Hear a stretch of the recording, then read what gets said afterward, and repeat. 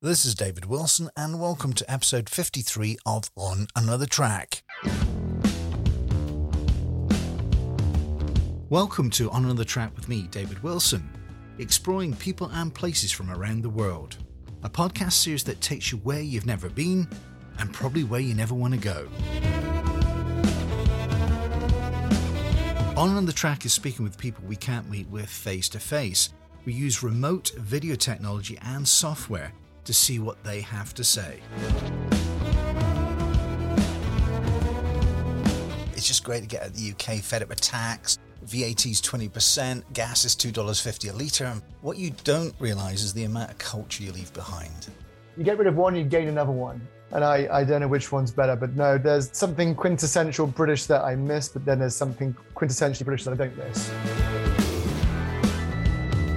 That's the voice this week of my guest, Alex Draper. He's the CEO of DX Learning.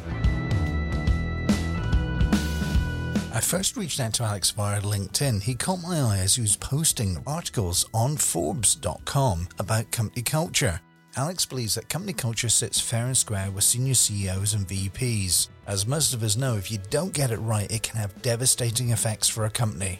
Listen as Alex can help you develop as a leader by taking time each week to engage System 2 Brain, asking for relevant feedback, and having compassion for others. You can only do that if you have compassion for yourself. But ultimately, to create culture, you must ask one question: what is my purpose? My first question for Alex was, where was he from and where is he now? I was born in the hills of sunny, not so sunny, Worcestershire, as they say here in America. Lea & Perrins sauce, by the way, anyone listening, Lea & Perrins sauce is the best sauce in the world, and you should put it on your burgers. I love that. So grew up with more sheep than human beings in Worcester, and lived a pretty happy life there until I came to America for a vacation with my friends. Went to New York and I was like, ooh, this is fun. I should move here one day, and did. And moved to Chicago, I think that's the right accent, in 2005, and have never looked back. Really happy here. When it's interesting when you travel from one country to another, you see the good, the bad, and the ugly of both countries. And I know, Dave, you live in Canada. So if we put all those three countries together, we might have a pretty solid culture. I think you're right there. And it's interesting, although we're very similar in terms of language, from the new country to the old country and vice versa, it's amazing the context in which the language gets understood and how things can get misinterpreted. So tell us a little bit about your company, because you're all about people's feelings, people's sort of ways of working, and all about culture and what have you. So give the listeners a little bit of a flavour about what DX Learning is all about. I'll just play off what you just said there. Things can get misinterpreted. My whole mission and why I started DX in 2005 was to wipe out bad leadership, period. Just from experience, from both being led by people who I think unintentionally did things that they shouldn't have done for those that they serve, and just seeing the thousands and thousands of managers and the mistreatment of human beings out there. I thought, well, let's try and do something. So that's sort of where it all came from. But I think what you just said was really important, which is the misinterpretation. We're human. And the business model is this: we're all human. We're all wired not to lead. If you think about it, the brain is a selfish mechanism for survival. It wants to keep you alive, but leadership is all about keeping your team alive. So most of us have no idea that our brain is playing tricks with us on a daily basis, that it's saying to us, no, keep you alive, which can be from anything from communication, selfish communication, all about me, and thinking that the people I'm speaking to have the same level of understanding. But a Canadian, one word to a Canadian might be very different to a British guy, to a Kiwi, to a German person. So we're all human, but we see the world very differently. And I just say that because I think the business problem that we're trying to solve is self-awareness or lack of it. And there's some wonderful research out there from Natasha Ulrich. If you haven't read her book, Insights, please read it. Just a great book about self-awareness. 95% of us think that we're self-aware, yet only 10 to 15% of us are. And I think that's where bad leadership comes from, not through bad intentions. We have no idea about what we say and what we do and how it's very selfish orientated. And that's what our business is all about. It's the servant leadership mindset of serving others, and the understanding that your brain is wired to do the opposite. That's a great explanation, actually. I never thought of it in that way, that we're just looking about our survival. We're never sort of thinking about the team or necessarily the tribe, the group of people that we're with. How long does it take to really assimilate into a new tribe or a new group, in your opinion? Because you've had a lot of experience of that with DX Learning, and you've gone into probably some tough cultures where you think it should be fairly straightforward, but there's some kind of big roadblocks there, and the elephant in the room, aren't they? That people are not seeing them. But is that because they're too much into the business? They're in the woods. They're not seeing the woods from the trees. That type of thing. Is that really what's going on? Well, I think you're probably alluding to a challenge that we have in terms of my job as a leader. So I'm the CEO. I've got 10 employees. My job as chief empathy officer is to find the time to get to know my people on that human level. And instead of having my head down doing the work, have my head up above the work so that I can assimilate new employees. We can get to know each other. I have the time to understand what's going on in their lives and act accordingly. Yet most of us are in the work. And therefore, if you've got a new employee, new team member, the tribe is all over the world. And as we are working in hybrid workplaces now, unless there's a deliberate and intentional act to stop, slow down, and actually talk to the humans within your team and learn that there's a human behind all the work that they do, then that's where things go horribly wrong. And you're seeing it in America now with I'm going to annoy some Americans now, the great resignation, the great quit, the great something. Look, people are quitting. It's because they're sick and tired of being treated like crap.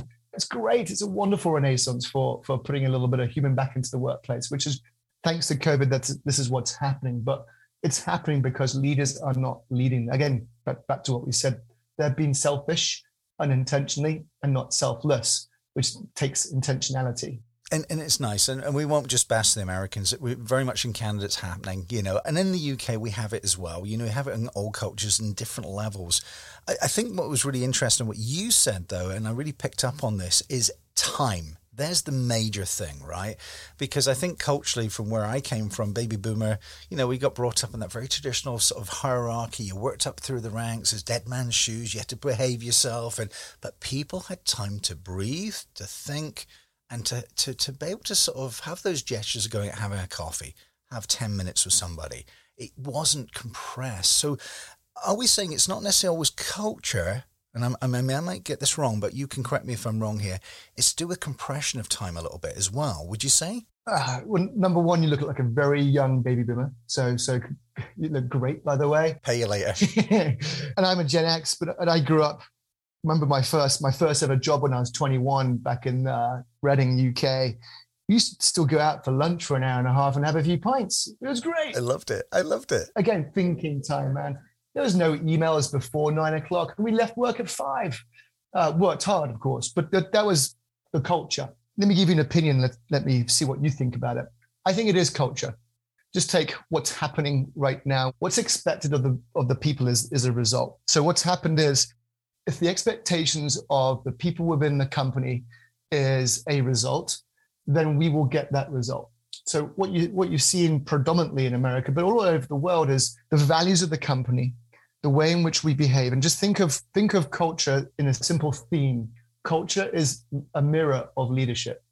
So I'm a CEO of DX. The culture is essentially a mirror of my behaviors and what I value, what I believe in, and how I behave.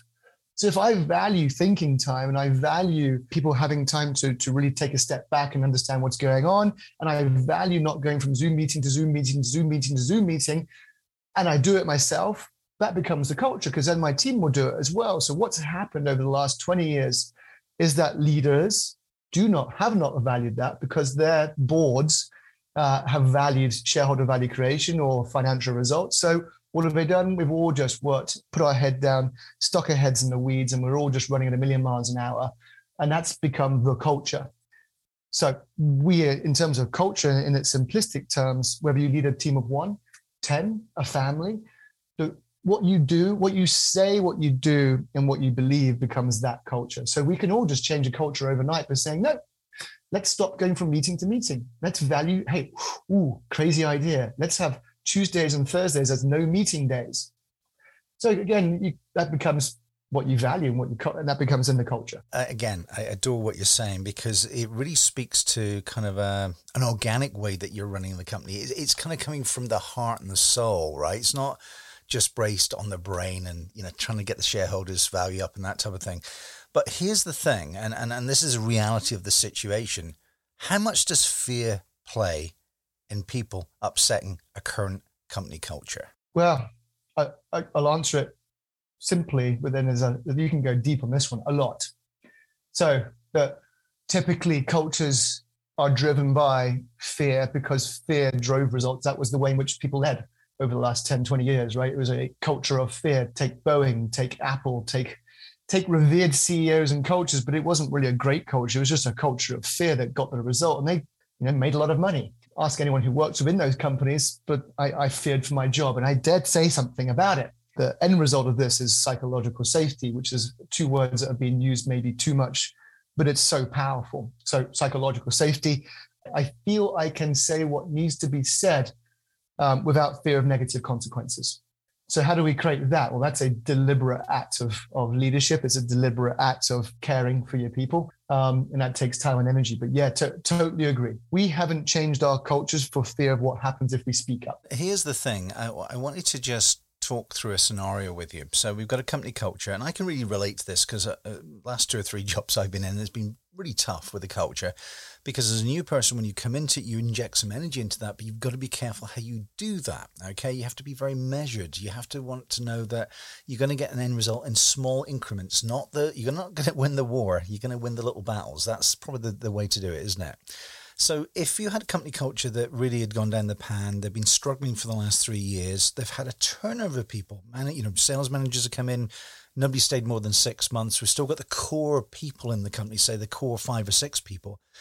What would you do as a consultant from DX Learning? How would you go in and how would you assess it? And then how would you give them a kind of roadmap of how to start to solve the issues? I'll start with our own story at DX, and it's sickening. So I started DX to wipe out bad leadership based upon my own experiences over 20 years. I lost every employee. Every employee quit from 2015 to 2019. Everyone. I built a business to stop this from happening, but everyone's quitting. I'm like, and then just a little bit of credit where credit's due. We changed something. I'll talk you through that in a second. But from 2019 to today, not one person's quit. Wow. So that transition, it was one thing changed, which was me. I realized, this goes back to our earlier conversation about thinking time. I took a step back to think through, well, what's going on? And of course it was me.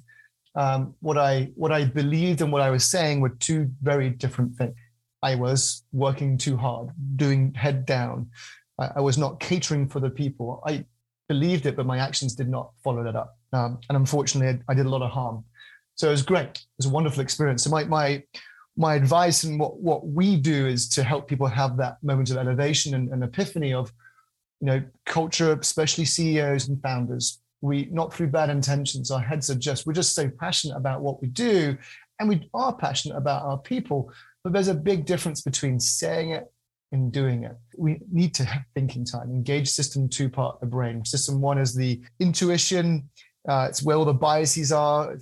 There's a wonderful book called Thinking Fast and Slow by Daniel Kahneman about these 2 systems of the brain. But potentially what we're trying to do is get people to think through that. And we have engagement surveys, 360s, experiential learning activities for people to isolate and understand about what's working with their culture and what's not working with their culture, and a roadmap to how they can create a culture worth working for, where you both get the human side of things and you get the results at the same time. So that kind of gives you a glimpse, which I did for myself. Yeah. And then that's really became the business. I have to congratulate you. That is a superb accolade to have, isn't it? Since 2019, you didn't lose anybody. And, to just do kind of a 180-degree sort of swap takes a lot of inward searching, doesn't it? But how much does vulnerability play into that? I can't say 110% because that's stupid. That doesn't make mathematical sense. 100%. So, yeah, no, I mean, isn't that the transition from the hero to the vulnerable to the humble? And that's what you're seeing right now. We want to work for someone who is humble. Humility is driven by vulnerability. And that's the transition that we're seeing. It's like growth mindset. Carol Dweck's work around growth and fixed mindset. Fixed mindset is the belief that I was born this way and there's nothing I can do to improve. I got a fixed mindset for cooking, and my wife downstairs would totally agree. And for gardening too, which is crazy because I'm a British guy. So fish and chips on a Friday, and spaghetti bolognese if you're lucky, type of thing. Yeah, if you're lucky, and then it's going to be overcooked anyway. Because that belief, that fixed mindset is the belief which inhibits my ability to get better at something. So yeah, I just get worse. Growth mindset is that belief. Again, it's this brain, the bloody brain. It's the belief that I wasn't born this way, but I am imperfect, and through grit, determination, and learning, I'll get better at something. That's that vulnerability. So by triggering the growth mindset, you're actually just triggering vulnerability. It's like, I'm not perfect. I'm going to be open and honest about my imperfections. And my industry and leadership training globally, I'm sickened by it. And it's through lack of it. I'm not too sure what to say about it because I don't want to hurt people's feelings, but we spent so much time over the last 20 years by focusing just on strengths. Yeah. Right. Hey, you're amazing at this. You're amazing at that. Strengths this, strengths that. And I'll put this into human terms. We don't divorce someone because of their strengths. We divorce someone because of their blind spots, and we haven't talked about them. And leadership's no different. You're seeing people leave companies because of the blind spots and the things that people are doing that they didn't know that they're doing. We've just got to be, again, it goes back to vulnerability. Be open, ask for feedback, know that you're not perfect, be vulnerable. Don't get upset when people tell you that you suck at something. It's okay. And that's what we've got to focus on. Blind spots, not just strengths. It's every human's got both strengths and weaknesses, and we've got to all be comfortable in our own skin. So I'm going to just, again, I love giving the listeners some scenarios because it's tangible evidence. You've lived and breathed it. So give me an example of the worst case scenario you've gone into, and we can be very generic, and how you went about fixing that. What were some of the challenges? And to be fair, were there some things that you can't fix? Is that something that we have to be realistic about?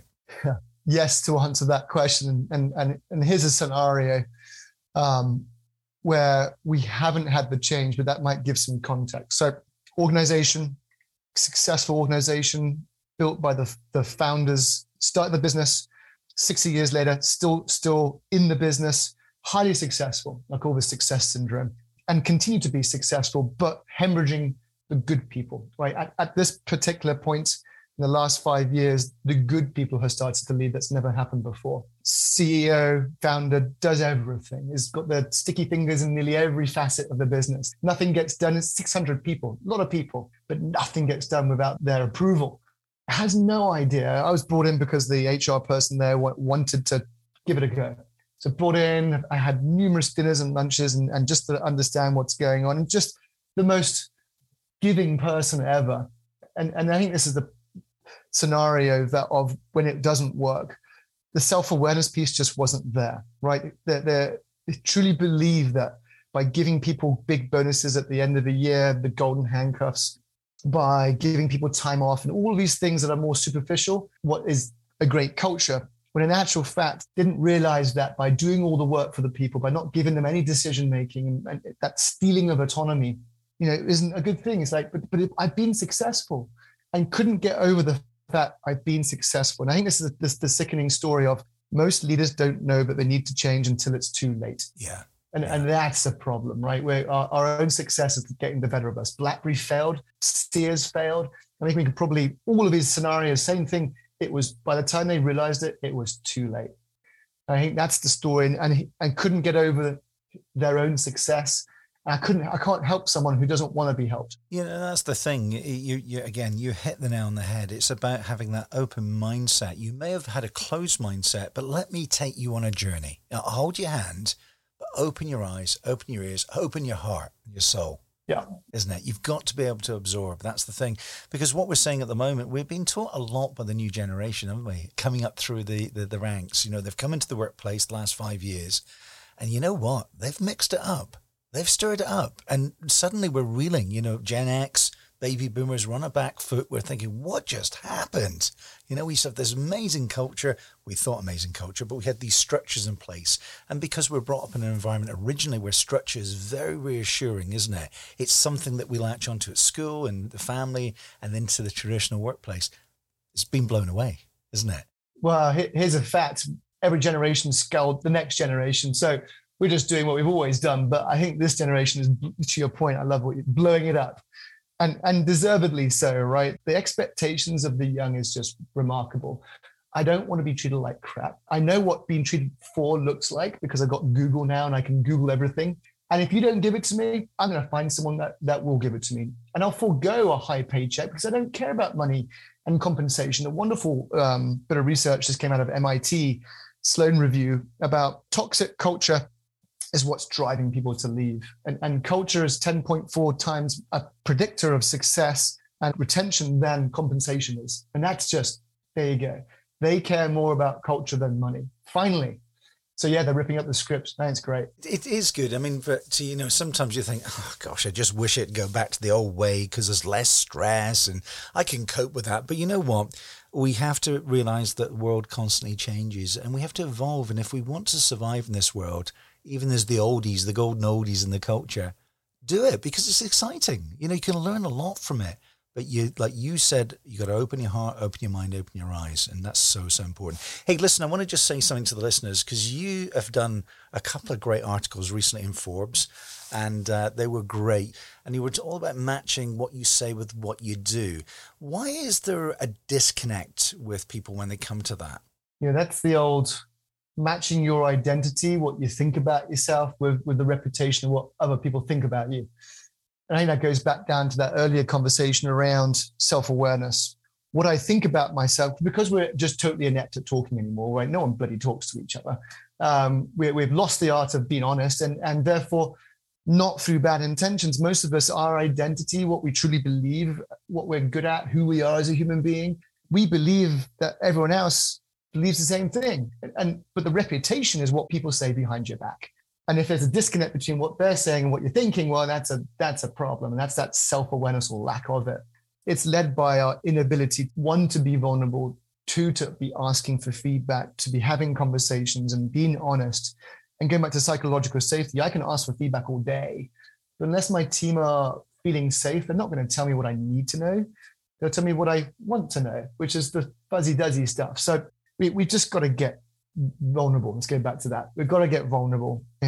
We've got to start being honest. We've got to start matching people's identity with their reputation and caring about it. It's like you need to care about your reputation. And actually, some people, going back to that story with the CEO, I don't think they cared about their reputation. And if you don't care about that, then again, I'm wasting my time. And there's something more of a value problem with that human being. So care about what your reputation is, because that's your legacy. And that was really good that you went back to that previous example, because I want to give you a fair sort of chance to flip the coin over and say, what's been the biggest success in your experience running DX, going into cultures? It might have been a complete basket case, but you really brought it back on board and you got it to a great place. And suddenly retention was like your company, 100%. Tell me all about that scenario that happened that way.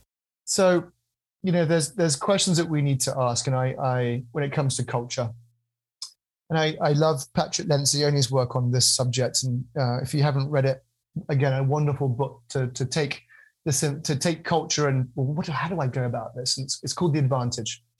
That there's a couple of questions in the book that you need to answer to create a great culture, where you can change things around, which we work on with our clients.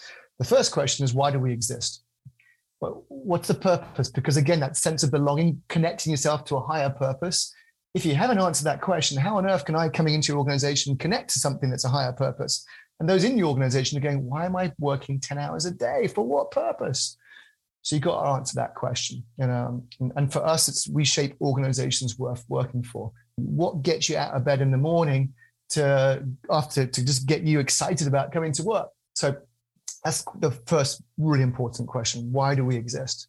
Second most important question is, how do we behave? Again, what do we value? So our values are client-centric, passion, pioneering, team, and smart working. We then define what that means. So for example, passion, we wholeheartedly believe that what we do enhances the lives of those that we touch. And then below that, we have the behaviors, how we were expected to behave. That's the key. That creates the consistency about how people, because culture is all about behavior, it's all about leadership, it's a mirror. That's the crux of where you can take a company or anyone, any business, small or large, creating clarity around why we exist and how we behave. That's just 2 of the 6 questions. There's more questions, but for me, Those are the two most important questions that you need to answer and get consistency and belief around. And $64 million question, give me a couple of companies that have got it right in your opinion. Oof. The tough part of this one is, you know what? I don't know enough, but I know enough that I'll say it. I believe Microsoft have got it right. And here's why. Again, making it simple, the culture changed. So I think it was Satya, I forget his name, the CEO, Satya. He said, look, I've got to change this culture.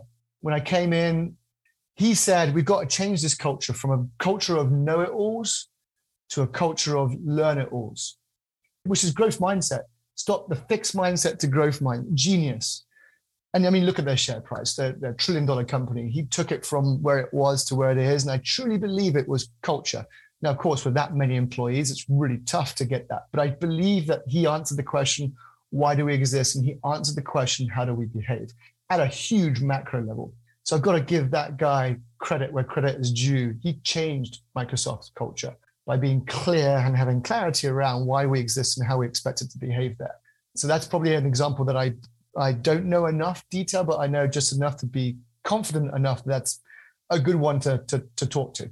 I always think Virgin comes across as a very interesting company and very much led by Richard Branson. But what I like about what he does, he's not frightened to jump in the trench with you and fight the battle in the trench with you, right beside you. That's what I get from him. And there's a lot of great warm feeling towards his company, isn't there? Well, he smiles a lot, so that always helps. It does. And he falls off his bike quite a lot, by the way, as well. But that's another thing. Yeah. And in both those cases, it's again, culture is a mirror of leadership. Both of those are great CEOs who believed wholeheartedly about what culture should look like and demonstrated that. Not only said it, but did it. I know Howard Schultz from Starbucks is another one. He's the former founder and CEO of Starbucks. You go into a Starbucks store anywhere in the world, you get a really good, consistent feel of how the team members, I think that's what they call them, operate and behave. So I think that's another wonderful example on the macro level of a great culture that got the why do we exist and how do we behave questions answered with clarity for the employees, and you'd see it on the front line. You're halfway through listening to On the Track with me, David Wilson. My guest this week is Alex Draper, CEO and founder of DX Learning. Next, I wanted to ask Alex what had shaped his life and what led him on the journey to North America. In terms of things that shaped me, in terms of why I went into the end result of my whole life is DX, right? It's a summary of all of my experiences. And I think the key word in all of this is empathy. You know, we teach servant leadership. We teach leaders how to be more empathetic for those that they serve. So where did that come from? Where's the underbelly of all of that? Born into a family. My old man wasn't really the best of leaders, shall we say, was definitely not a servant leader. So got an early understanding of what it's not like to be on the receiving end of someone who doesn't believe in serving others. And my parents were divorced, of course. So there you go. To learn an early lesson of being a recipient of unempathetic leadership does to a human being. But I was surrounded by people, and I think there's a lesson in all of this. I was the youngest of 5, so my oldest brother's 22 years older than me. He's almost a fatherly figure to me, as all my siblings are. But because of the length, shall we say, or years between me and my siblings, and therefore my grandparents and nieces, my nephews and nieces are similar age to me, what that taught me all the way through life is just to engage people. You need to surround yourself with people different to you. From an early age, I had to talk to my grandmum. So I was, a young kid having to talk to an 80-year-old. I had to converse with my siblings who are way older, all their friends coming around, and I had to learn how to talk to them. I think all of this just comes down to communication. I think we actually started this whole podcast with communication or miscommunication. Yeah. And I was blessed to have been raised in a family where I was forced to communicate to varying types of people from all walks of life, which has served me so well. And that's why one of the main reasons why I'm pretty good at my job and why DX will be successful. So that was the beginnings. And the idea of leadership and training, leadership training, which is what we do, came from, went to college to learn to be a teacher. I just was told I wasn't going to be a very good teacher because my kids call me Mr. Funny Man and not Mr. Draper because I had more fun with them. So I learned that teaching kids is not the best thing because I'm a fun guy. And unfortunately, I had too much fun. My then teacher said, look, you got to try and find a different path. So that's how I got into teaching adults, which actually is worse because they talk more and they have all these horrible things with their brain. And then I just wish I was teaching kids again. So that's sort of, went into adult education. And then I went to vacation in New York and I just have to go to America. And I'm lucky that I did because America's where leadership training is probably just, we spend 30 billion globally on leadership training, but it's about 14 billion here. And wow, Americans love it. So happy to be here. Blessed. Okay, so I want to dissect that a little bit because you said ask the question. So a couple of things. Love to know what mum and dad did. What were they? Did they both work? And did dad have a background in sort of a particular trade or what have you? And what did mum do? Dad was, he worked for a nonprofit. He was president of a nonprofit, Heritage Railway. Oh, not the Severn Valley Railway by any chance? Yeah, he was. Oh, we have a few connections. That's interesting. Fascinating. Let's put an offline conversation for that one. Yeah, absolutely. Well, no, because I know I had a very good friend, and he was one of the inceptive members back in the early 70s of the Severn Valley Railway. And but at the time, the managing director of that railway was based up in I think Bridge North somewhere. I think he lived. Yeah. And so I know his family very, very well, and his son very well. Glyn, I think it was Glyn. I don't know if you knew him, but when you were on the railway, but your dad was the overseer of the whole organisation. Then he was. Yeah. Did that for many years. Okay, and were you dragged into the railway and had to go up every weekend? I was. I loved it. I loved it. And I love to go back to it when I go back to the UK. It's wonderful to, again, culture, know where you came from. We were, when it comes to engineering and steam engines, I think we British did a pretty good job of beautiful engines. What was very interesting, actually, being in that culture, and I know that family was splitting apart, and again, we won't get into too many details on that, but you did have a groundwork or a bedrock of sort of foundation there that you could go to the railway at the weekends. You had a group of people that you could relate to. You could go and steam the engine up to Bridge North and back down to Kidderminster, down to Kiddie. And it was great fun. And I always remember doing that as well when I went on the railway. So I think culturally in Britain, we have a lot of those organisations where you can volunteer. And if family's not going so well or work's not going so well, you always have this other outlet, which is really amazing, and that's something that I really valued when I was younger. Yep. Anyway, we digress a little bit. So Dad was head of sort of Severn Valley Railway, very significant railway in the UK, just to let the folks know. And a lot of films get filmed on there, don't they? They do a lot of series on there as well. Yep. So what did mum do? Did mum sort of pretty much stay at home because with 5 kids, you had to manage all that? And what was mum like? Mum was the chief empathy officer of the family, the human part of everything. Always a good shoulder to cry on. And a good cook. Yes, very good cook. Yeah. You have to be with 5 kids. Okay. You do. All right, so you basically there, you got Alex, he's got this, family sort of splits up. You've got the culture of the Severn Valley Railway, volunteering. That's kind of molding you as a person at the early years. And what did you think at 10, 11, 12 when the careers officer asking, Alex, what do you want to do when you kind of grow up and leave school? What did you have in mind? The answer to that question is my first ever, we all learn by our mistakes. We all learn by the things that have gone wrong. So very early age, my old man loved planes and trains. So planes, I used to go to the Farnborough Air Show growing up and just hugely into fighter planes. So I want to be a fighter pilot from a pretty much 12, 13. For all the things that weren't so good, one of the things I was blessed with was a great education. So in the school that I was at, questions were asked, what do you want to do? I want to be a fighter pilot. Here's again one of those issues. It's called the Dunning-Kruger effect, right? You have all this confidence, but you lack the competence. So all of this confidence, led to become a fighter pilot. You need to do math and physics at least, and of course get A's in both of those. I'm like, piece of cake. It wasn't a piece of cake, far from it. So got my GCSEs, and then of course Dunning-Kruger, confidence, no competence. Picked math and physics for A levels, and totally and utterly flunked them both. I'm not naturally good at these things. Never had a coach, wrong mentor, never really had the questions that needed to be asked. And I went into things I shouldn't have done and failed miserably and burst my whole balloon of wanting to be a fighter pilot. So left school, and that's when things went drastically wrong. My parents get divorced. I failed maths and physics. I couldn't be a fighter pilot. And the next 2 years of soul searching was pretty, went back to work on the shop floor at Cosworth, manufacturing, just to figure things out. So to spend 2 years of just working jobs, thinking time, and then the light bulb went off and, teaching. I'm good at this stuff. I'm good at communicating. I'm good at empathy. I'm good at all of this. Then went back to college a little bit later, and that's when it all began. But yeah, hope that first failure was really what both I learned from, and then subsequently, once I got out of my head, out of my ass, drove me to be more successful.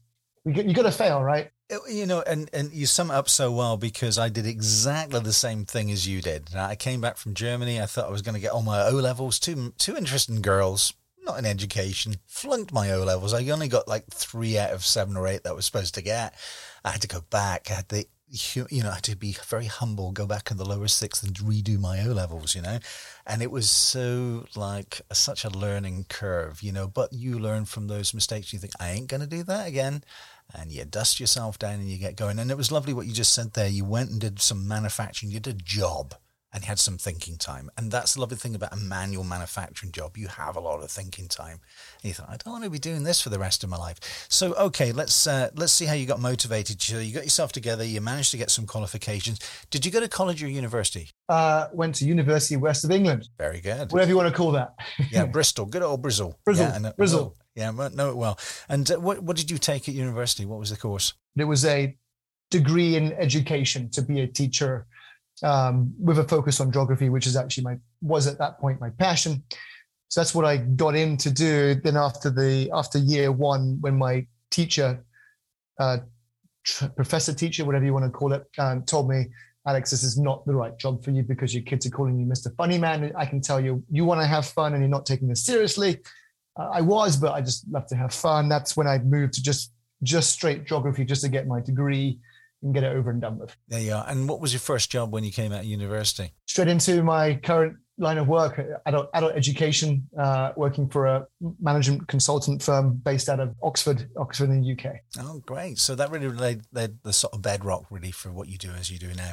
Okay, well, let's revolve it back to business again. I mean, it was a superb backstory. I loved that. And the connections we had were just very, very weird. It's very weird indeed.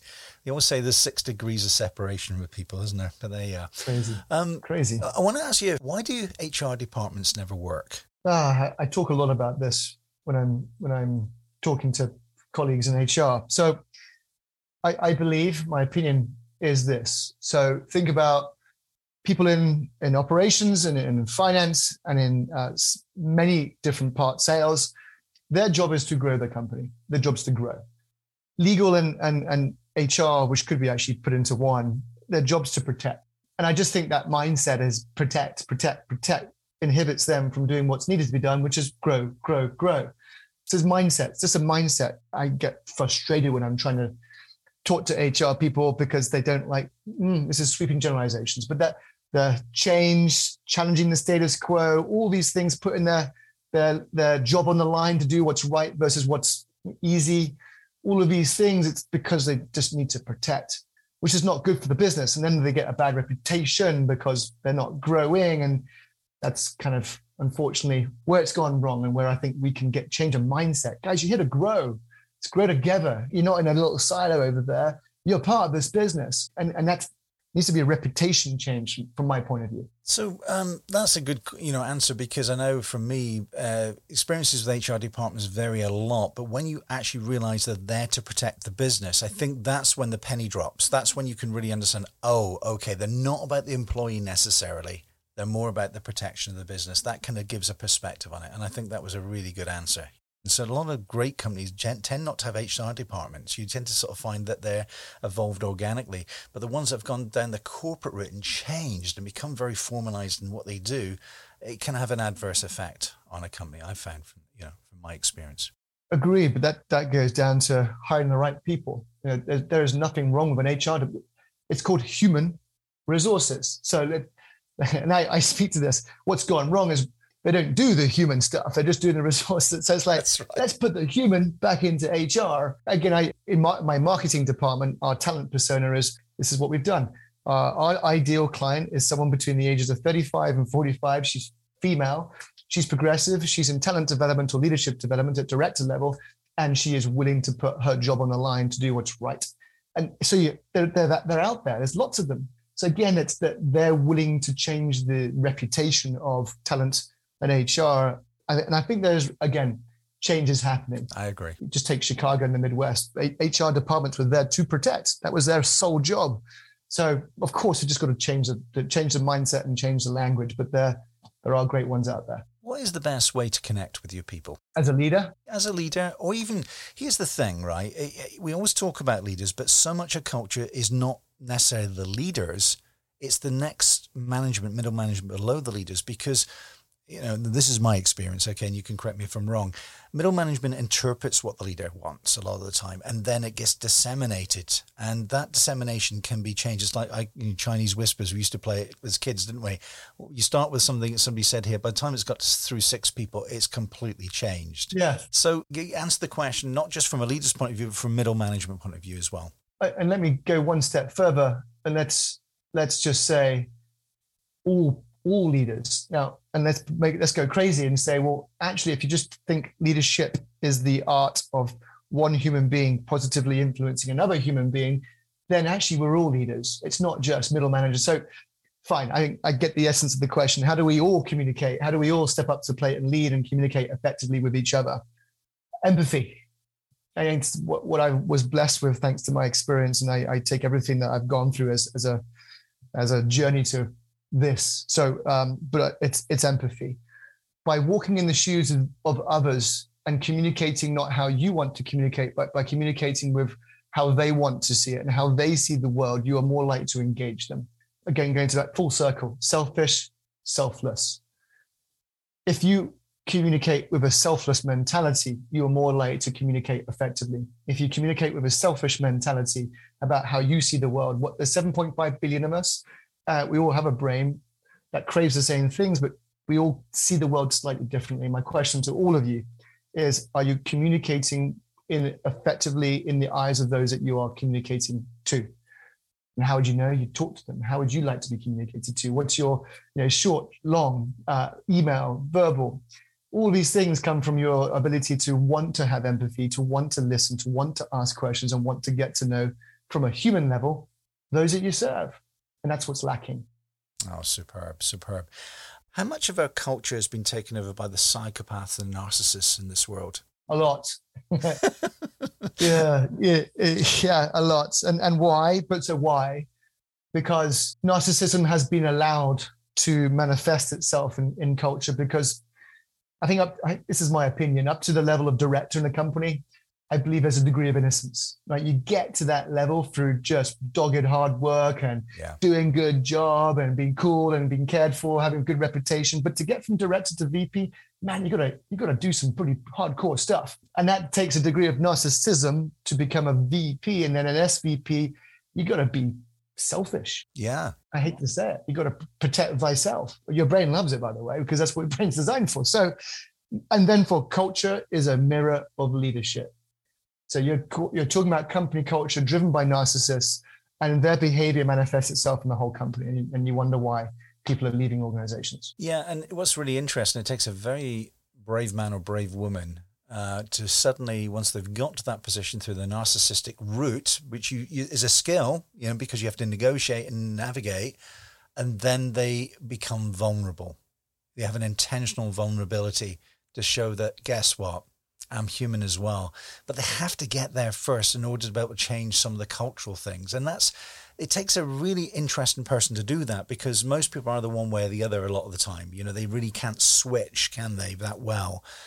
Who are some of the best people that you've seen that has done that so well? Have you experienced somebody that has been, oh God, his narcissistic personality, but guess what? He really navigated and got to that empathetic place very, very well. Oh, good question. Let me answer the first one first real quick, and before just thinking through if there's anyone I know. But the challenge that we've got, IQ versus EQ, we promote people based upon IQ versus promoting people on their emotional intelligence, right? Their ability to lead human beings. And you can be terrible at math. You can lead people. So why don't who cares about your math? It's about how you lead. And that's what's fundamentally wrong. We're promoting the wrong people into leadership positions. We're promoting the people who are good at their job, not good at leading people. So until we fix that, then of course we're going to have people who are narcissistic and just not good at leading people. So number one is fix that. It starts at school. We've got to teach emotional intelligence at school, but that's a whole different story. You know, I don't have a specific story, but I just want to speak to sort of what needs to happen in order for that to happen. You rise the ranks, done things that you probably would turn back and wouldn't do it again if you had the choice. You're the CEO of a company, have a big or small, and you're beating your chest, you're the hero, your brain's super excited because you're surviving and you've got all this money. It takes some type of event to change it. Something has to create that humility for you to go and have that oh shit moment. And that could be anything from your friend who you trust, your CEO, leaving, and on the exit interview goes, I just can't stand working here anymore, Alex. What? So again, going back to this whole conversation has been about self-awareness. We call it unconscious incompetence. Most people have no idea. And it takes an event, it takes something concrete for them to go, and have the oh shit moment. And that's your dose of humble pie. And you know what? My leaving comment is we all need a dose of humble pie. Let's get humble, people. Here. I love it. I love it. Well, we're just coming up to the top of the hour, and I just wanted to just do one more question, which I think is really important. I think this is the bedrock of what you really are talking about. Establishing a feedback culture and being that vulnerable position is a positive step. But what do owners of companies and people that run companies, what do they need to be aware of? What are the pitfalls in establishing that culture? And what are the kind of alarm bells that you've got to be aware of for that to work? So the precursor to a feedback culture is psychological safety, because you can ask for feedback all day, but unless the person that you're asking the feedback of feels fearless, then you're wasting your time. So step one, create psychological safety. How do you do that? Well, we unfortunately, we can do a whole podcast on that one, but it's check out our website, how to care for your people, clarity, autonomy, relationships, and equity. But there's a way in which you can create psychological safety. So step one, psych safety. Step two, have a model for giving feedback that strips away judging. CCL have a wonderful model. We have a model. It's all about fact-based conversations. Don't stop telling people how you feel without the data to support it. Right? Don't be judgmental. We call it be kind, don't be nice. So don't let the courtesy bias get the better of you and just sugarcoat things. Vice versa, don't be too crazy and just go full on blown and be too candid. There's a nice happy medium, and there's a model for doing it. So learn the model, teach the model. Step three, sustain. You can't just expect it. It's not going to change overnight. We're not good at giving feedback. We're not wired for feedback. So sustain it. Keep asking for it. Expect it. Hardwire it into your values as a culture. I expect you to give feedback. In fact, I'm going to reward people who give feedback.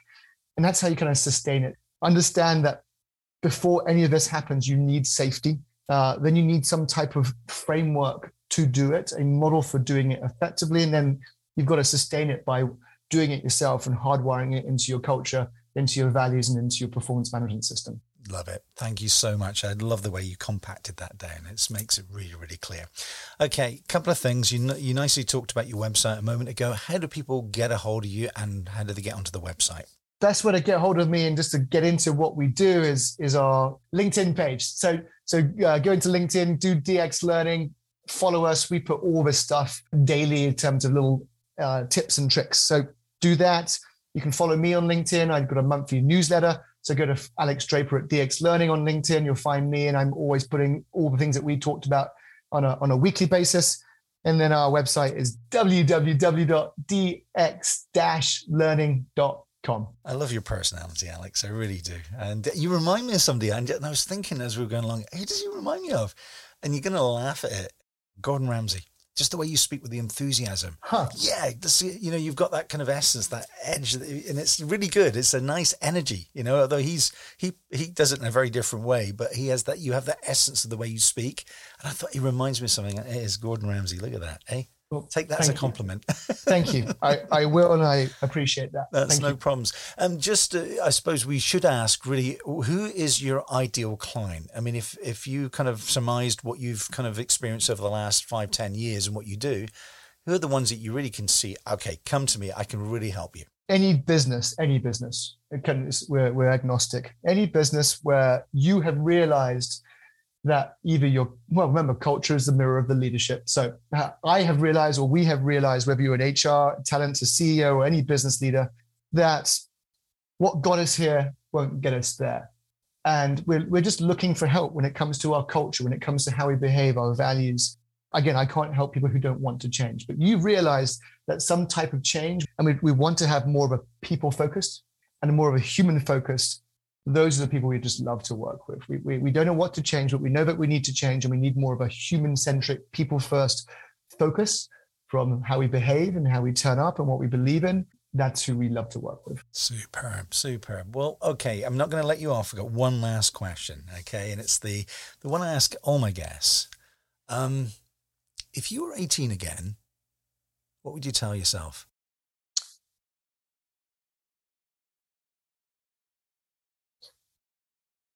You get one chance on this planet, one chance, and it goes before you even can blink an eye. Just make the most out of every second. And I'm a ruminator. And just stop worrying, Alex. I'd love to go back and whatever's going on in my mind, unfortunately, I'm a ruminator and I'm a worrier. Just stop worrying, and all that energy and wasted time that you worry, just experience the world and be present. And something I'd love to change about myself, but it's almost too late. So I try and talk myself into being less of a worrier, being more present, and to really, truly enjoy this planet for what it is. I love it. And you're not the only worrier in the world. I'm terrible for it as well. I'm really bad for it. But by doing, you overcome. And that's usually what it is. But Alex Draper, you know what? It's been a real great catch up, not just from the point of view of business, but culturally. Being from the UK, we have an affinity there, and the Severn Valley Railway. Who would have known it, eh? What are the chances? Literally, what are the chances? Such a small world. I want to thank you so much for your time, and I wish you the best luck with your journey. I mean, your business is going from strength to strength, and I know that you do some great things on LinkedIn, and you're writing these articles for Forbes. So just keep it up, man. Thank you. Really enjoying it, and thanks for your time. Thank you for having me. I hope y'all enjoyed it. Anyone wants to help, give us a call, but thank you for having me. Pleasure. Thoroughly enjoyed the conversation. Okay. Take care of yourself. Thanks, David. You've been listening to On Another Track with me, David Wilson. My guest this week was Alex Draper, CEO and founder of DX Learning, helping you to create psychological safety in your workplace. Remember, there are more conversations coming up in this series. Just look out for On Another Track with me, David Wilson, on your local podcast platform and subscribe. This has been a BritCam production for Urban Aspect Incorporated, keeping us safe on the roads of North America.